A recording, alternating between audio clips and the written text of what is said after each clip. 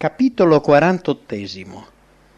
Non per la tua potenza e per la tua forza, ma grazie al mio spirito. Immediatamente dopo la visione di Zaccaria relativa a Giosuè e all'angelo, il profeta ricevette un messaggio riguardo a Zorobabele. L'angelo incaricato di parlarmi venne a scuotermi come si fa con uno che dorme. Mi domandò: «Che cosa vedi?» Io risposi: «Vedo un candelabro d'oro con in cima un recipiente per l'olio. Il candelabro ha 7 lucerne e 7 beccucci per dare olio a ogni lucerna.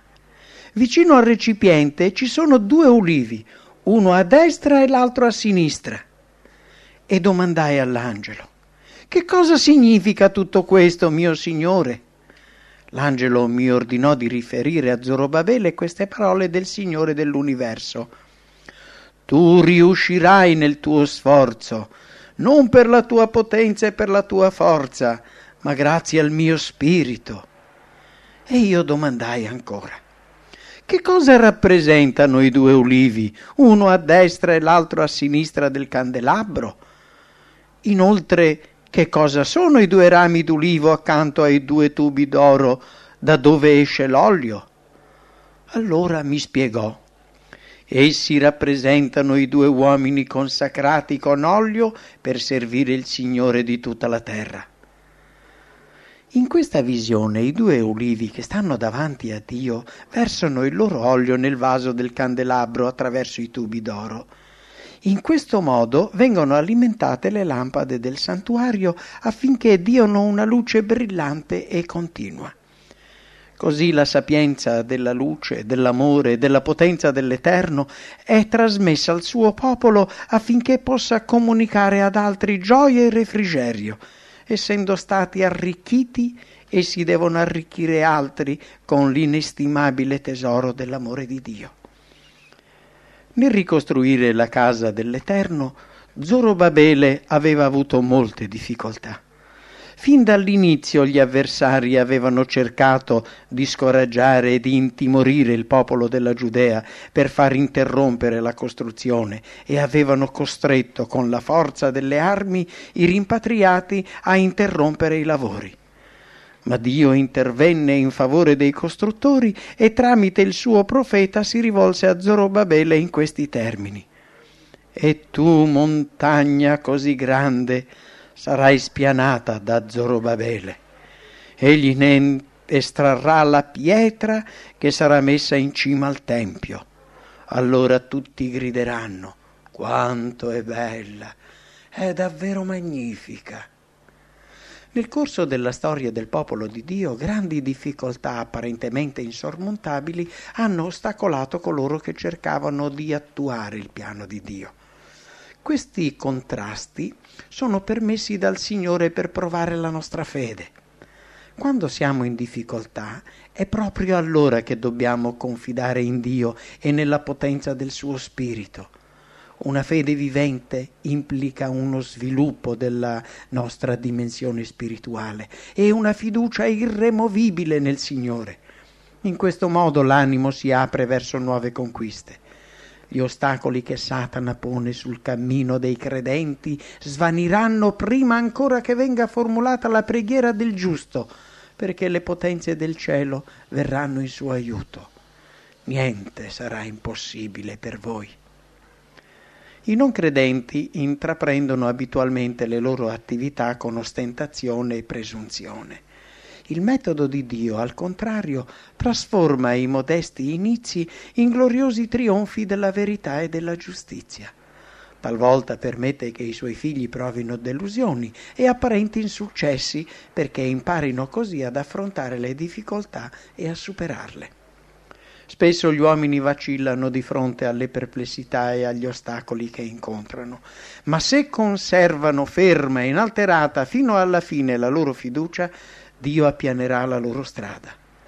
Il loro successo sarà in funzione delle loro lotte contro le difficoltà. Davanti alla fermezza e alla fede incrollabile di Zorobabele, anche le peggiori difficoltà si appianeranno e colui che aveva posto le fondamenta del Tempio estrarrà la pietra che sarà messa in cima al Tempio. Allora tutti grideranno: quanto è bella, è davvero magnifica. Nessun potere umano potrebbe edificare la Chiesa di Dio e neanche distruggerla.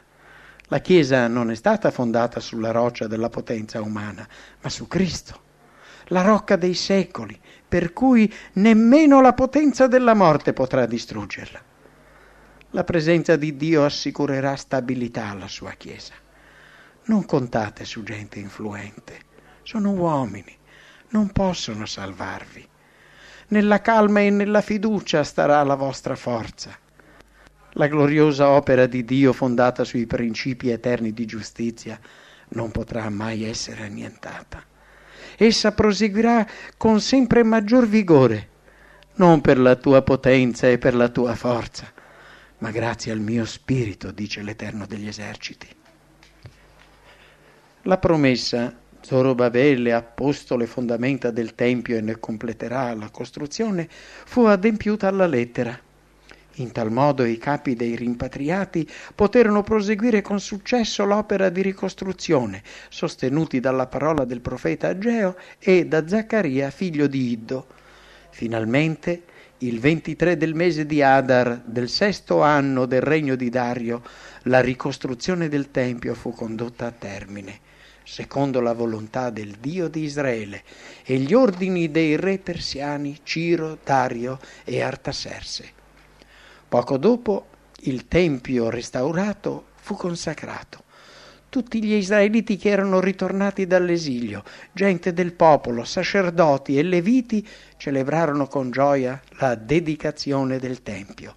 I rimpatriati celebrarono la Pasqua il 14 del primo mese dell'anno. Il secondo Tempio non raggiunse lo splendore del primo, né fu santificato da segni visibili della presenza di Dio come il primo. Nessuna manifestazione di potenza sovrannaturale ne caratterizzò la consacrazione, nessuna nube di gloria riempì il nuovo santuario, nessun fuoco scese dal cielo per consumare il sacrificio posto sull'altare. La Shekinah non apparve più tra i cherubini nel luogo santissimo. Non c'erano né l'arca, né il propiziatorio, né le tavole della testimonianza. Nessun segno dal cielo fece conoscere al sacerdote officiante la volontà dell'Eterno. Eppure questa era la casa della quale il Signore aveva detto per mezzo del profeta Ageo: lo splendore del nuovo Tempio sarà più grande di quello del primo. Farò tremare tutte le nazioni. I loro tesori affluiranno qui e io ridarò al mio Tempio il suo splendore. Lo affermo io, il Signore dell'universo. Per secoli i teologi si sono impegnati a comprendere in che modo si fosse adempiuta la promessa divina fatta ad Ageo. Nonostante la venuta di Gesù di Nazaret, il desiderato da tutte le genti, che santificò con la sua presenza il cortile del Tempio, molti fra loro hanno rifiutato con ostinazione di attribuire a questa profezia un significato particolare. Relativamente alle parole pronunciate dal profeta, l'orgoglio e l'incredulità hanno accecato il loro spirito. Il secondo Tempio non fu onorato dalla nube della gloria di Dio, ma dalla presenza stessa di colui nel quale abita corporalmente tutta la pienezza della deità. Da Dio stesso, manifestato nella carne. Grazie al fatto che fu onorato dalla presenza fisica di Cristo durante il suo ministero terreno, il secondo Tempio superò in gloria il primo. Il desiderato da tutte le genti entrò effettivamente nel suo Tempio quando Gesù di Nazaret insegnò e guarì nei cortili sacri.